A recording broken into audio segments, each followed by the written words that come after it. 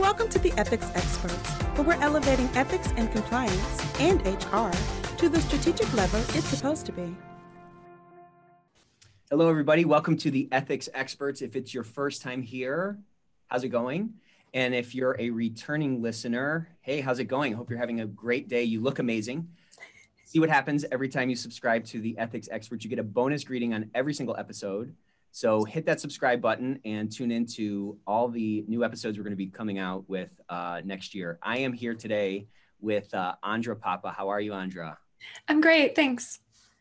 Very excited to get you on here to kind of pick your brain. You're somebody that I've met on, I don't know, I think we met through Roy, like earlier in the year. We did a really fun webinar together. And you're somebody who brings a really interesting perspective to compliance. And I'd love to I'm excited to kind of dive into that and kind of, see how you see the world. But before we get into the meat of the conversation, let's start with a little appetizer of, how did you kind of get into this game? What do you kind of do now? What do you do in the compliance space, and how did you make your way into this game? I think you have a pretty interesting story. Sure. I started when I was really young, when I was a teenager in compliance. I worked for my father. He was a physician, and I worked in his billing office. And I would do things for the office, including looking at coding books, looking at the physician charts. And I really became interested in Medicare law and also clinical research trials.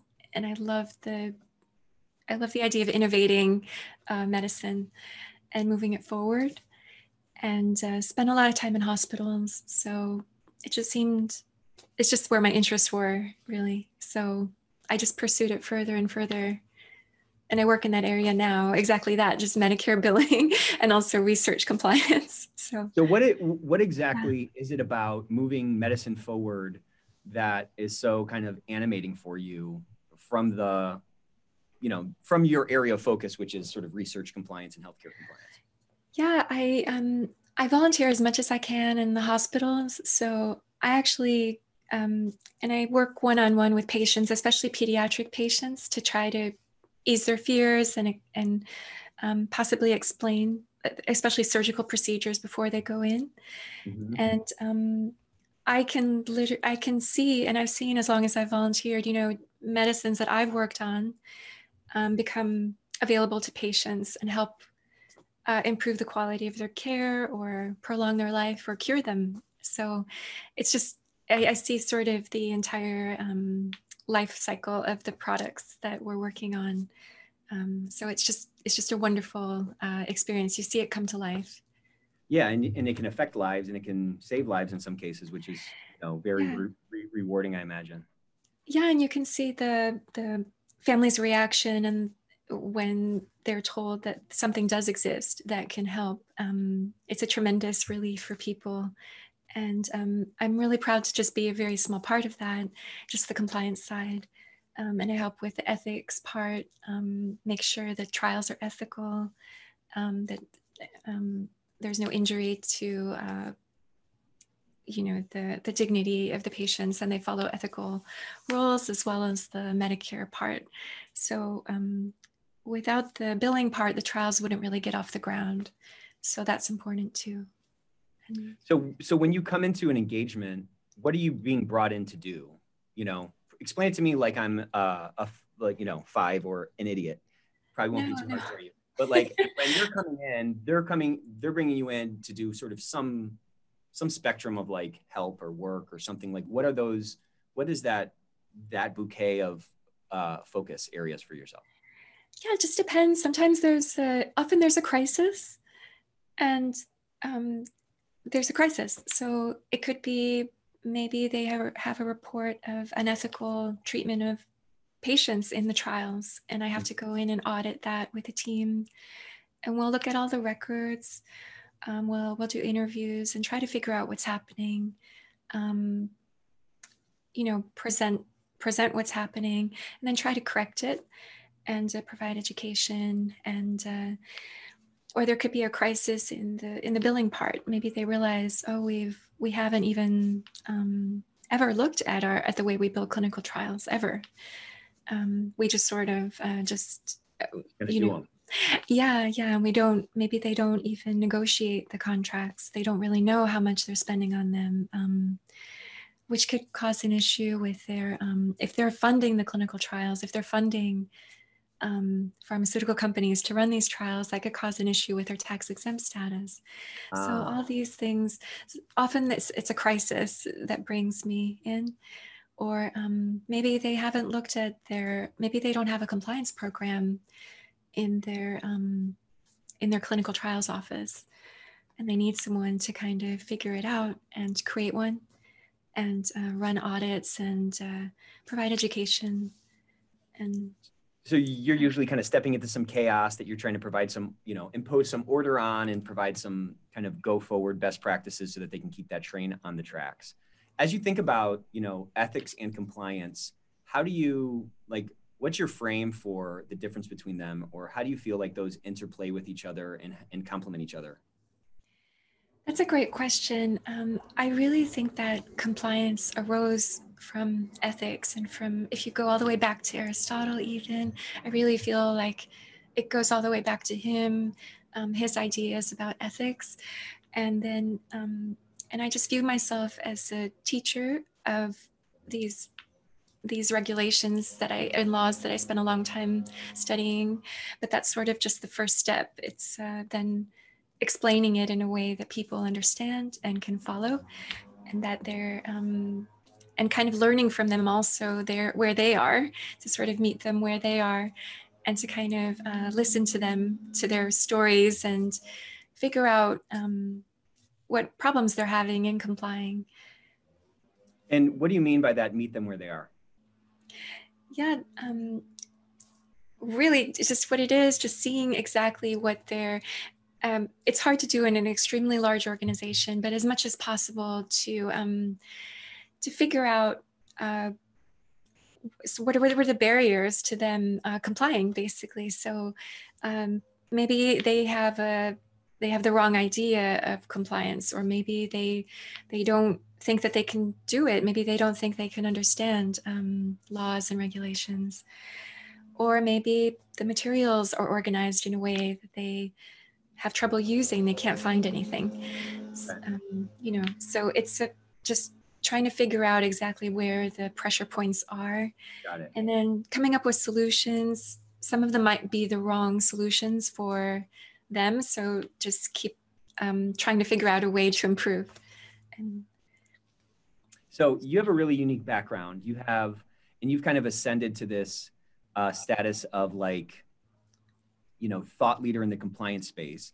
And I think you've been able to rocket up there, probably for a number of reasons. But the thing that really, I think, put you on the map was this incorporation of this whole design thing, right?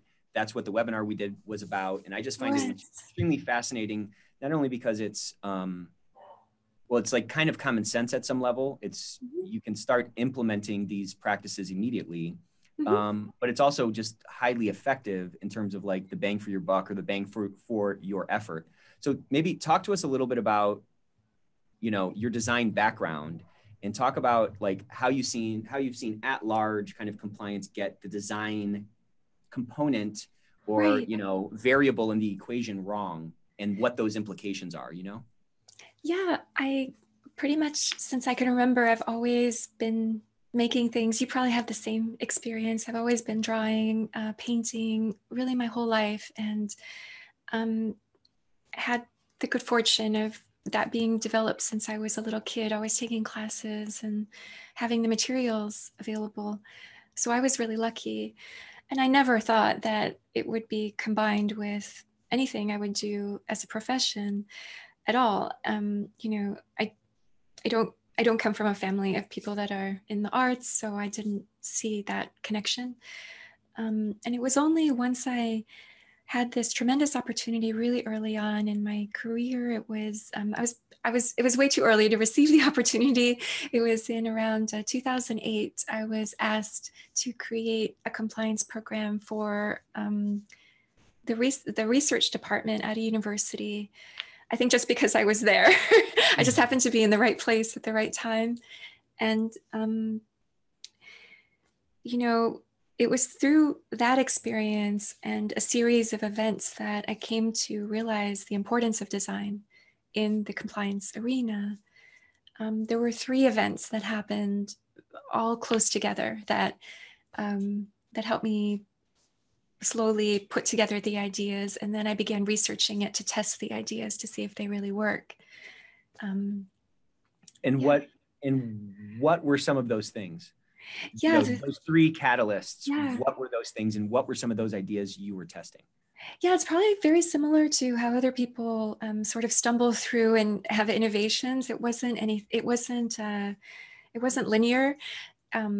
I sort of have the 2 parts of my brain, as we all do, where it can be very logical, but also, think of fantastical ideas as well. So, but I was thinking in a very linear way.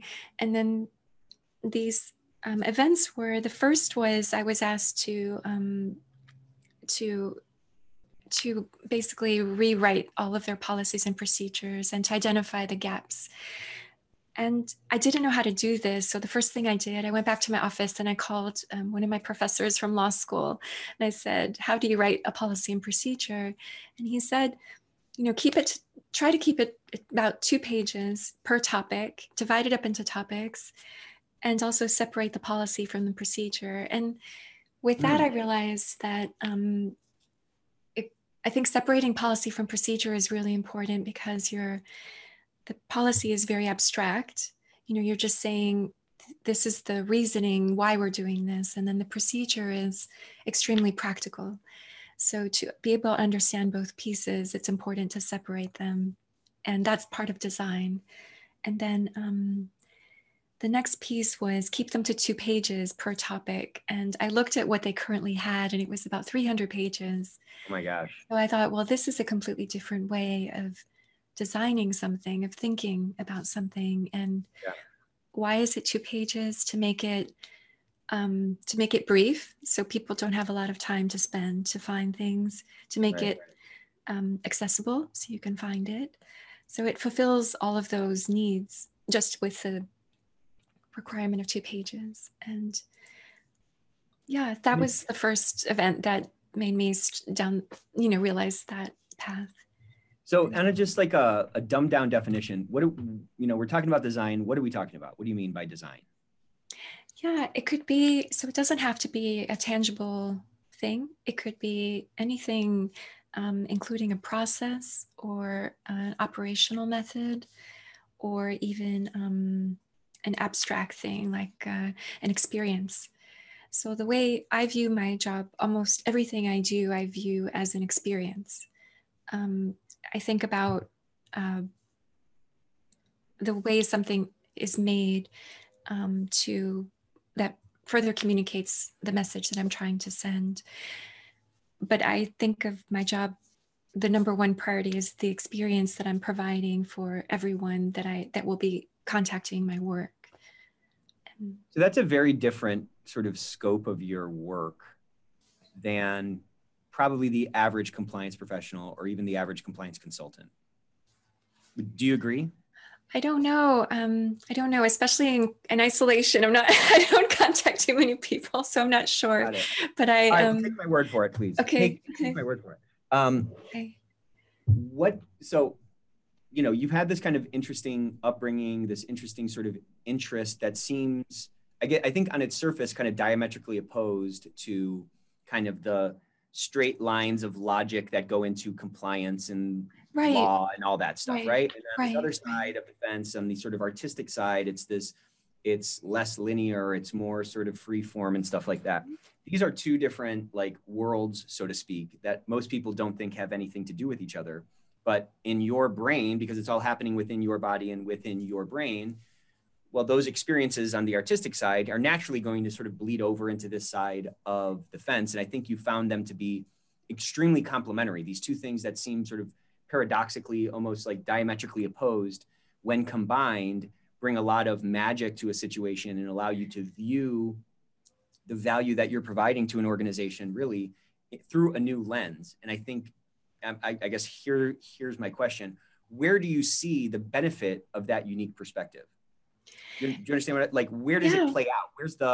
Where's the explosion of value as a Yes. result of this thing, Yeah, there are a couple of different areas. The reason why I think of it as providing an experience is, I think if you think of if an institution is going to be audited by a government entity, you do want to create a really great experience for the auditor. You don't want them to be frustrated. It does affect the quality of their experience if everything is hard to find, not organized. It's very unpleasant. So that's the first way it really, and it provides better negotiating as well. If they do find something wrong, if things are organized, it gives an impression at least that there's been an attempt to try to be compliant. And how important is that piece that you just said?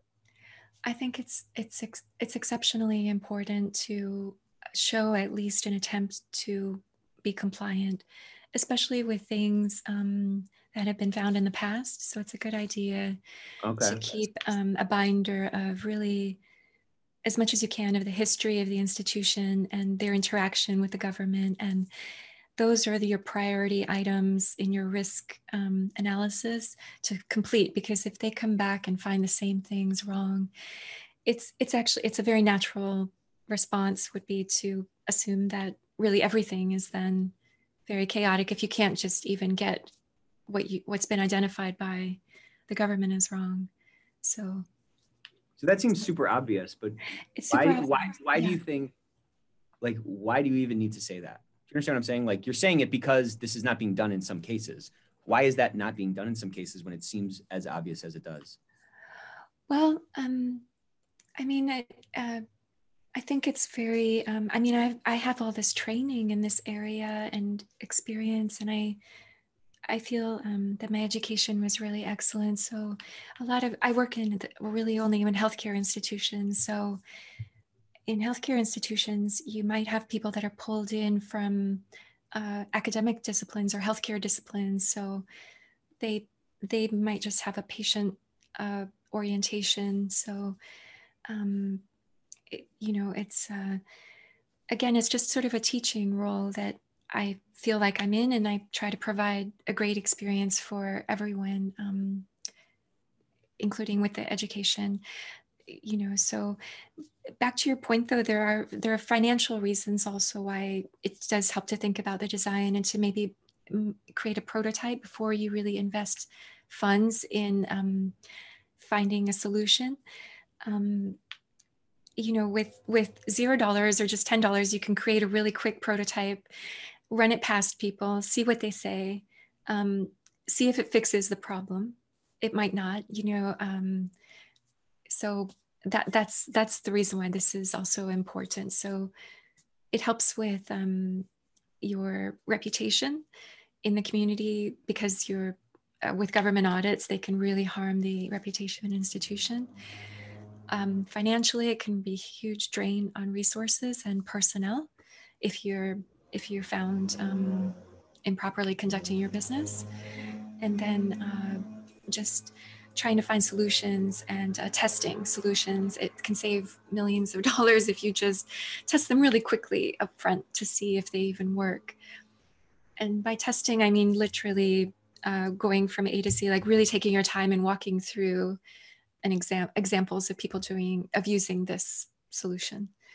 Yeah, it's an interesting kind of challenge, right? Because if you're just to use kind of a shorthand here, if we call right brain kind of the creative artist side of the brain, and we call left brain sort of the logical, sort of cold, part of the brain. Yeah.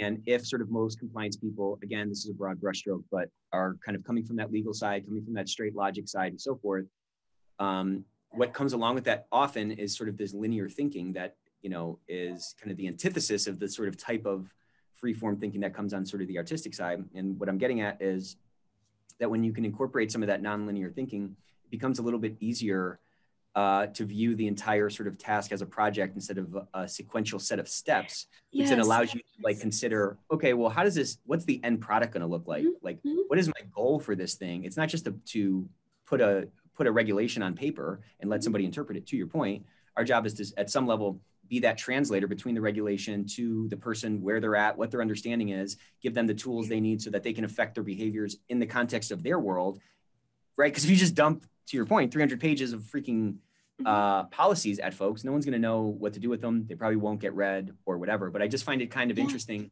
that, you know, kind of incorporating that artistic sort of like iterative kind of approach, right? Like artistically, you try a bunch of things and you have this sort of end product vision. It's not just checking something off of your list, but it's a product, it's an experience, it's something that's going to affect somebody's life at some level.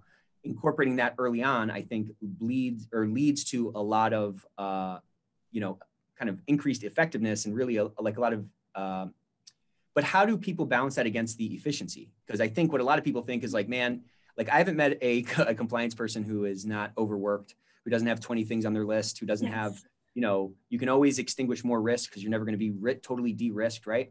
And what I find is that a lot of them are, you know, I got to just get this policy done. I just have to get this out. Yeah.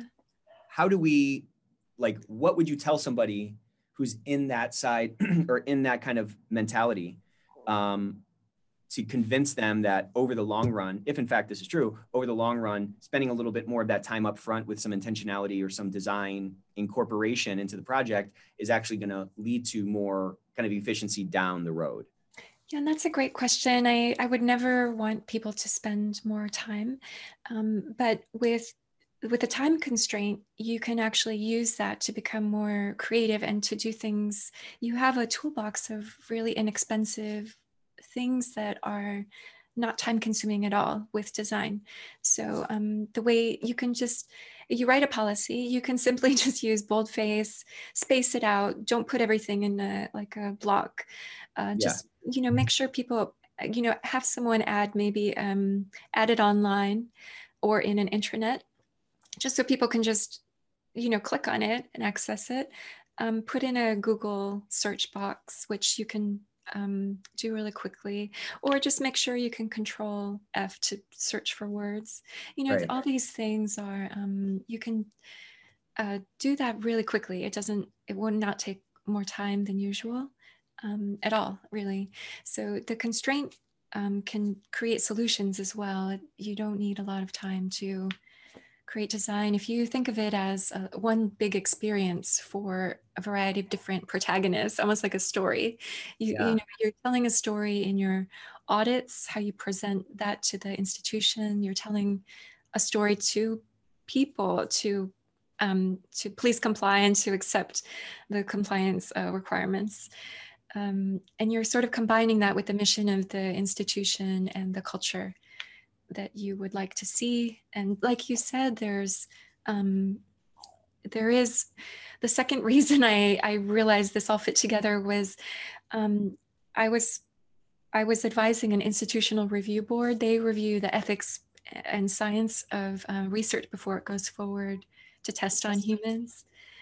And after the meeting, a psychologist approached me and he said he was aware that I was assigned to rewrite their compliance policies and procedures. And he told me, you know, there are books on the psychology of writing a checklist or writing a document where people, the way that their eyes moved across the page, or to get them more engaged. Mm-hmm. And I think a lot of that type of research has been also used with social media applications. Yep. So it doesn't have to be time consuming. It really doesn't. It's just a small concepts that you can adopt and use. Yeah, and I think kind of to your point, or just to kind of like say it differently, our job is not to write policies. Our job is to help people exhibit the right behaviors. So there's an information transfer. To your point, it's that last mile. It's the words coming off the page and into their brain. Yes. That's where our focus needs to be, not just on, hey, I PDF this thing, check it off the box, it's done. I think if we don't extend the scope of our influence or the scope of our projects beyond sort of that end project of just, okay, this document is complete and saved. If we don't extend it to the behavioral impact of it, then we not only leave a bunch of like value on the table, we also kind of like clip our own wings in terms of turning the light bulbs on at the top of the organization about not just the need for compliance. I don't think that's really a big debate, especially in like regulated industries, but of the value that compliance can actually provide on a strategic level by clearing out some of the chaos and providing that right guidance for those behaviors that we as an organization want in pursuit of our mission, you know? Exactly. I couldn't have said it better myself. That's so, and you pointed out a lot of different, their organizational goals and personal goals, maybe that related to their career as well. So it fulfills a lot of different aspects.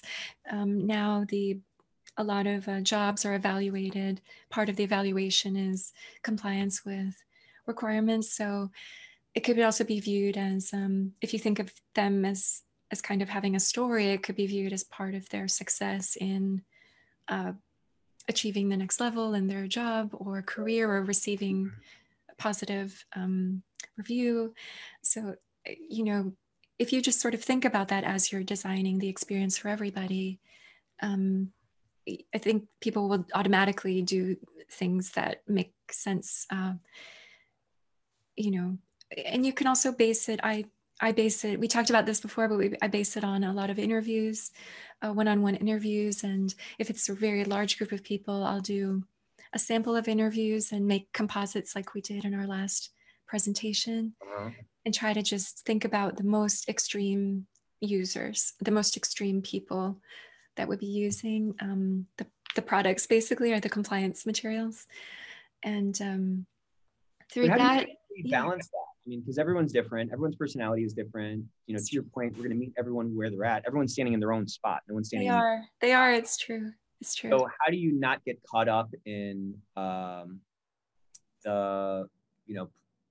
fact that everyone's their own unique snowflake? How do you boil those down into sort of archetypes, or like what frameworks do you use for that kind of a thing?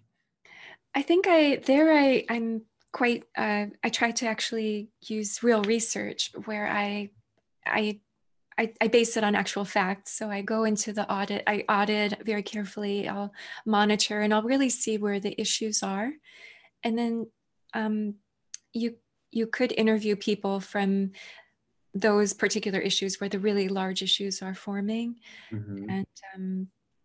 and try to get to the real issue, I guess, to the real problem. But you're right. That's why I think I try to go with the most sort of outrageous use of the compliance products, or the most egregious possible type of compliance violation.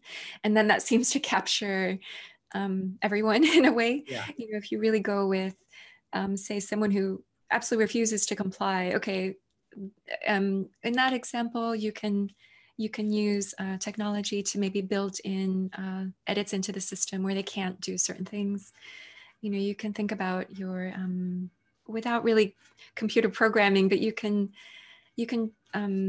still make certain changes to your systems where people can't influence things that much if they really. For example, I saw a university in Colorado.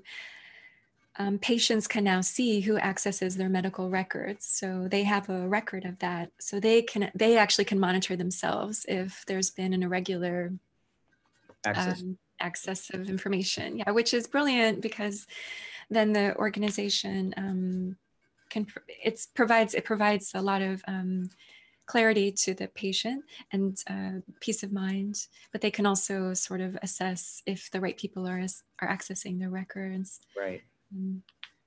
So let's go through. So let's say I'm your boss and you come to me and you're tasked with redoing these policies, and you're presenting your plan for me on how these are going to be rewritten. And I say, this seems like a crazy plan. You're going to take 9 months or 6 months or 3 months and interview 50 people. Like, these people have jobs to do. We just need to get these policies done. Can you not just make a PDF of this stuff and we can send it around? What would you say to convince me that, hey, these extra steps are actually worthwhile and actually necessary to achieve the goal that you might not even know that you actually have? Yeah, it probably wouldn't take that long. It wouldn't take that long. But, and you're right, there is a cost of interviewing people, during their work hours. So that's a great point. I think with policies and procedures, just to at least to interview a sample of people, and that could happen over a week, just to see what exactly they're doing, exactly how their work is happening. If I write procedures and people are doing something completely different, they won't make sense, and they won't follow them, and it's not at all effective, and it doesn't comply with the requirements of the federal agencies. They want to see people actually using the procedures, and procedures that people can actually do. So it's not, I can't take the procedures I've written for another institutions and just apply them. I have to, what are their processes? Do they, what programs are they using?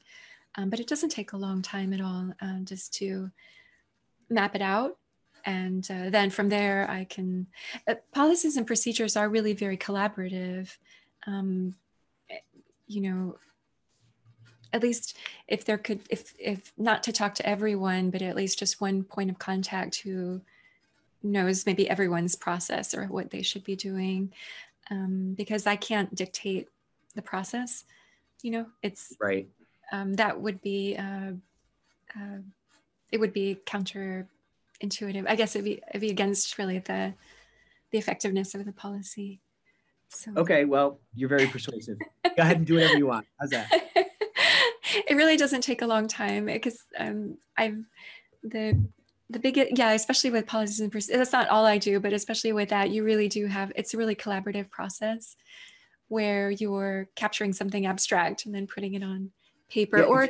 It's just amazing how many people don't do that collaboration, or don't even do some semblance of the level of collaboration that you're talking about. They just kind of blindly push these things out without a lot of, I'm not saying everybody, of course, but they push them out without that consideration. And no wonder compliance has the reputation that it has in many organizations of the COP, the Office of No, all those kinds of things.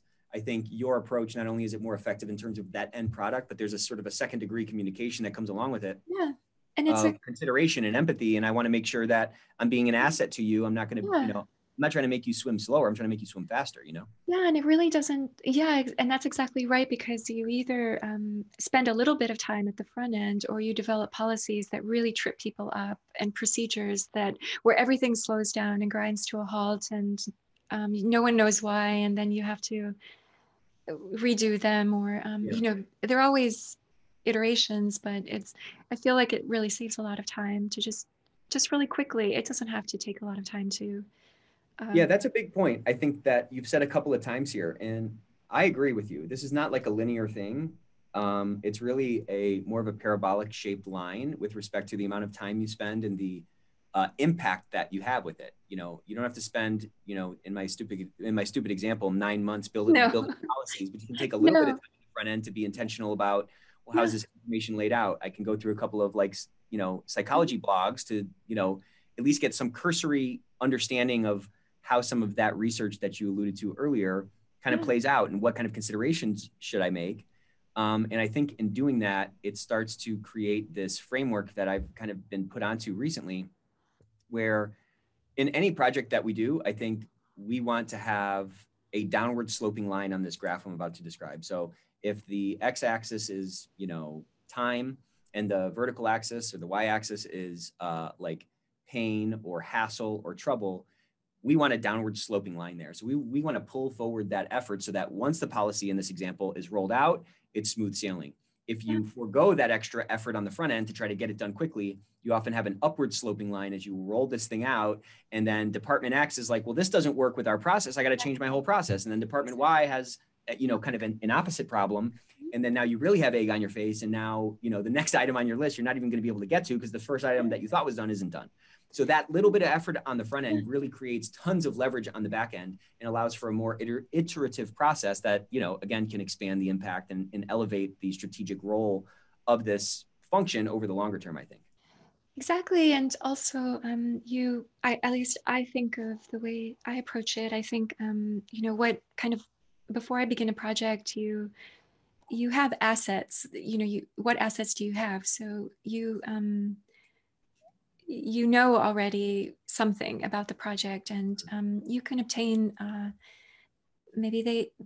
you can obtain this information quickly. It doesn't have to take a long time at all. And it's possible that they'll operate off the policy, off the procedures, if you don't create procedures that even blend well with your organization. So Great point. it won't make any sense in the end. And it'll Yeah, probably and be more again, expensive, really. it's going to be more expensive, and And productivity will fall if you. Exactly. And the efficacy of the whole thing is diminished, because what's the point of having these policies if it's not actually influencing any behavior? I mean, that's the game we're playing. We're not just putting a bunch of words on the page, you know? Yeah, yeah, exactly. So, go ahead. Sorry. Yeah, no,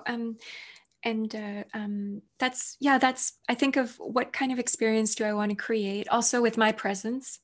So I don't want to create an experience where everyone will be like, wow, these procedures are horrible. We're slowing down. She doesn't know because she's not doing our job, He doesn't get it.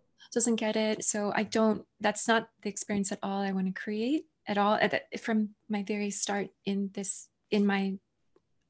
as a compliance professional, I never wanted to create something where it would make everybody's job more difficult.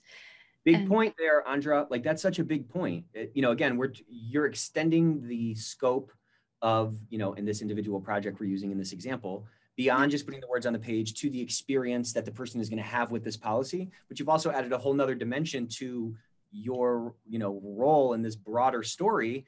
Well, how are you viewing me? What's your experience with me? Exactly. And that, again, bringing that design mentality, that end goal experience mentality to how you just comport yourself does so much to make you more effective, make people understand that, okay, this person is not against me. This department is not against me. They're trying to do their job as I'm doing my job. We can work together. It just allows for like better collaboration. You know what I'm saying? Because it's on a foundation of empathy and consideration for the other person on the other end of the conversation.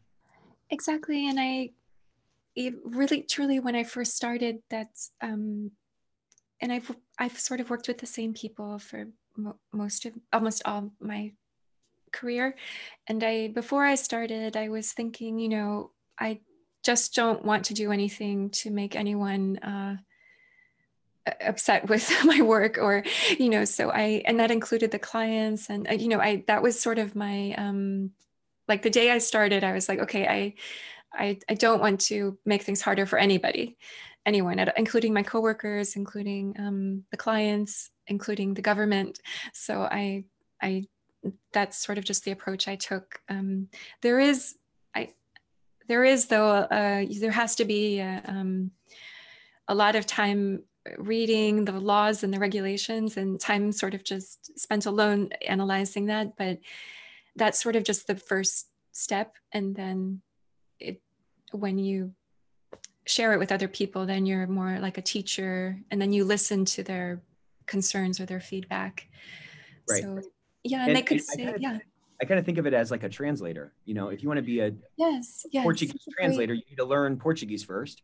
And then once you learn it, then you can communicate with a child on their level, or you can communicate with a teenager at their level, or an adult, or whatever. But to your point, you can't sort of replace the sort of homework, so to speak, with just a bunch of design mentality. No, not at all. So I don't. You need both pieces, 100%. Yes. Yeah. So I don't want to give the impression that you can just make a beautiful graph or beautiful policy, and without the actual substance, because that is a lot of hard work. Also, that's sort of just alone work where you're just figuring out things, and each institution may have something in particular they want to do or achieve. So you have to try to find solutions.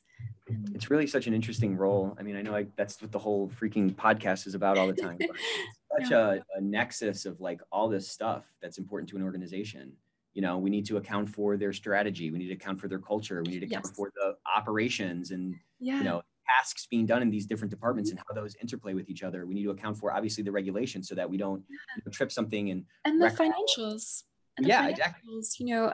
Do we need a new building just for this? And you could just do some interviews and figure out, will that even solve the problem it's aiming to solve? And maybe there's another way. And so it impacts the financials as well and decision making. The thing I've been struck with as we've been talking is that, you're such a great example of someone who took these two disparate sort of fields of study or schools of thought and been able to combine them in your main profession to add some nice innovation and, really ramp up effectiveness in the things that you touch and, work on. And I think I'd like you to respond to this, but I think we all probably have a bunch of, anybody who's in compliance, they have other facets to their life. They have other interests. They have other things that they did, whether it was sports or whether it's art or, crafts or whatever, hobbies, all those other things.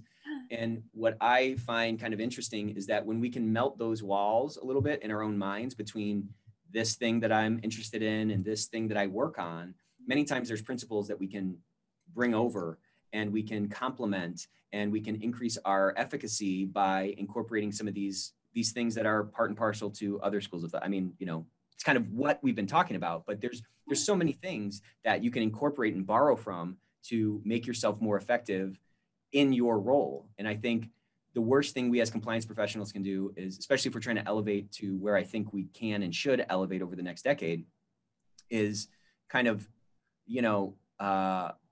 believe what is said about us or, act as a sort of a two-dimensional character in the on the canvas of the company. You know what I'm saying? If we can round that out and add some humanity and also add some more efficiency, I think we can very quickly begin to affect this sort of branding problem that people in the compliance game talk about. Yes, and I see you do that in your own work, in the way that you lead your company. You incorporate a lot of really different topics, different ideas from a lot of different areas.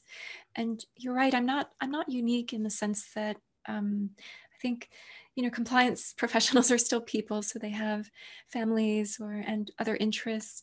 So it's sort of just a story to call compliance people two-dimensional. It's sort of a myth. It is a myth.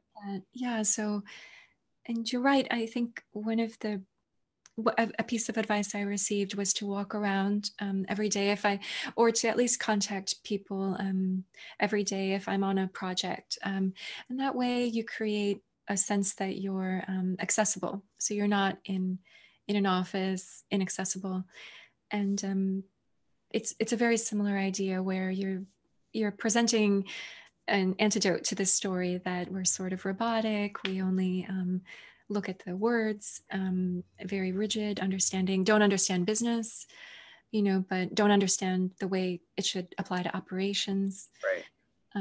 But that's, that doesn't have to be true at all. No, it doesn't have to be true. And I think the worst thing we can do is to say, oh, well, I have a seat at the kiddie table. I'm a cost center.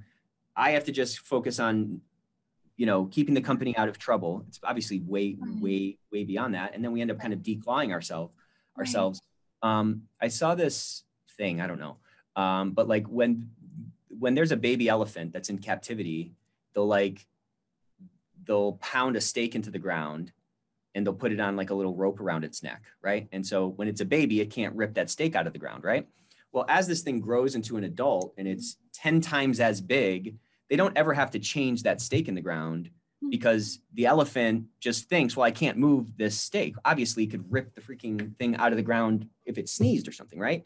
So I see the same thing kind of happening at some level in some compliance organizations where they've got that stake in the ground, they think they can't move. And what the point I'm trying to get at, and I think you illustrated it beautifully over our talk today, is that like, it's on us to rip that stake out of the ground. It's on us to incorporate some other things to increase our effectiveness and increase our strategic impact in the organization. It's going to take us ripping that stake out of the ground. It's not going to be the zookeeper coming over and ripping it up for us, right? It's going to be us making that elevation. And you really talked about a lot of, I think, kind of simple things that you can do both on the first degree of communication, whether it's the actual policy, the actual thing that we're talking about. But more importantly, I think on that second degree of communication, which is what role am I playing in the organization? How am I interacting with the other, departments that I need to, whose behavior I need to influence? And how has my thoughtfulness in the execution of this thing been on display for those people above to see, wow, this person kind of gets it. when you look at compliance, where we are now, and if you can close your eyes and do some astral projection or something, tell us what the future looks like in 2030. What do you think? How do you think compliance as a general function has changed in our economy? Yeah, I think there will be more focus on technology and utilizing technology to monitor, audit, and also really provide an incredible amount of metrics that we're not even beginning to grasp yet. Mm-hmm. But I also think that it will still be, I also wanted to emphasize, it'll still be important to understand the operations. So I haven't just worked in compliance. I've tried as much as possible to actually work in operations, because I felt like since the beginning of my career, I wasn't in operations and actual billing and coding, and it would feel very wrong to me to kind of not really be in the trenches. Yeah. So you can't just be in kind of this ivory tower reading books. So I think it'll be technology, but combined with you still have to kind of put in your time really to learn operations, and I mean at the ground level. So just to it's very hard, I think, to create compliance programs without really knowing the ground level things, or how to even just the very menial things, really. So I think it'll be a combination of very hands-on and also very high level technology. Yeah. Let me ask you this then. So let's say somebody is at an organization right now and everything you're saying is just resonating with them. They're like, absolutely, we need to be more effective. We need to have that kind of design eye influencing our projects and, our output from our function, but they seem kind of stuck at that kiddie table. Like they can't get those light bulbs turned on at the top. They can't get their CEO to provide more resources, or they can't get the CFO to increase their budget or whatever. What advice would you give them to help accelerate that elevation or accelerate the turning on of those light bulbs that will allow them to get the resources they need to really multiply their effectiveness? Yeah, they might not need financial resources. It could just be as simple as really identifying their biggest risk areas and identifying why something just isn't working, why it's not getting through to people. And then maybe even just bringing that, or bringing an example in the news of another organization that faced a large penalty or a large fine or reputation damage. So it could be as small as that, but really focusing on the highest risk areas and then trying to see what you can do based on that. Maybe they can just create some interesting education. It doesn't have to be a massive shift or a change. Right. It could just be just wherever you can start. So usually the best place would be the highest risk areas. So and you can change, maybe there's something in your program at work that you can alter, and it's free. You can just turn something off, or turn off a feature, or turn on a feature, or do it that way. So it doesn't have to cost anything. Just sort of thinking about it, really. Yeah, just thinking about it. I mean, that's a great point. Just thinking about it and just doing something is going to give you some kind of leverage that you're not experiencing right now. And I think most things in life kind of are subject to the law of diminishing returns, right? Which means the more of something I do, the less sort of benefit I get from it, right? Your first cookie is not as good as your 12th cookie unless you're just like Cookie Monster or something. So the point being that if each subsequent step gets less of a benefit, well, then the most benefit that you're going to get from any step are going to be from those first steps. So take those first steps and just get something. You know what I'm saying? It's kind of this picture of like, if it takes 1,000 hours to become like a true expert, you can probably get 80 or 90% of the way there in 100 hours. Just do something, I love this approach because, to your point, it's easy to incorporate. It doesn't cost a lot. And it's just really a mentality shift and an extension or kind of an added dimension to what our mandate is, beyond just kind of checking the box, so to speak, but really focusing on effectiveness and behavior. And that really, it's just it's just such a simple thing to start incorporating it in our thinking. And it really lends itself to really everything, whether it's, again, talking to, doing an interview for the policy, or even talking to the CEO. What experience do I want them to have as a result of this conversation where I'm trying to influence or persuade them to give me more endorsement, courses, whatever. Yeah, or it could, I mean, and also not to neglect, it could be the process itself. It could be something abstract. Okay. Good point. Good point. It could be maybe the way the reporting structure is. Maybe the compliance officer doesn't have autonomy. It could be something like that, where there's just a misunderstanding, and it could be something abstract that's the problem. So it isn't always something. It really doesn't have to cost anything. It could just be, well, we're not allowed to report past our department. Why is that? Oh, the compliance officer is part of operations, and that shouldn't be. That should be separated. It could be very simple. And I have a website that I created. It's just free. There's some ideas there. Oh, good. Yeah. It's a freaking awesome. You put a lot of design elements in the website itself. So it seems like you do that with everything, Andra. No, I imagined it like they're the protagonist and they're on this journey, and I sort of added my photography into the website as well. And what is that website? We'll put it in the notes, but what is it right now? It's just called designandcompliance.com. But it's sort of a little class people can take, and if they could just pick whatever one they want to do and then work on that. So it sort of divides everything according to the elements of an effective compliance program, and they just can choose one every month or something like that, or whatever they have time for. It doesn't. Yeah, it's a great site. It's great information. Your writing is really amazing and very thoughtful, and I've just learned a lot. I obviously haven't been through all of them, but the couple that I've looked at and read, I've just really loved a lot. So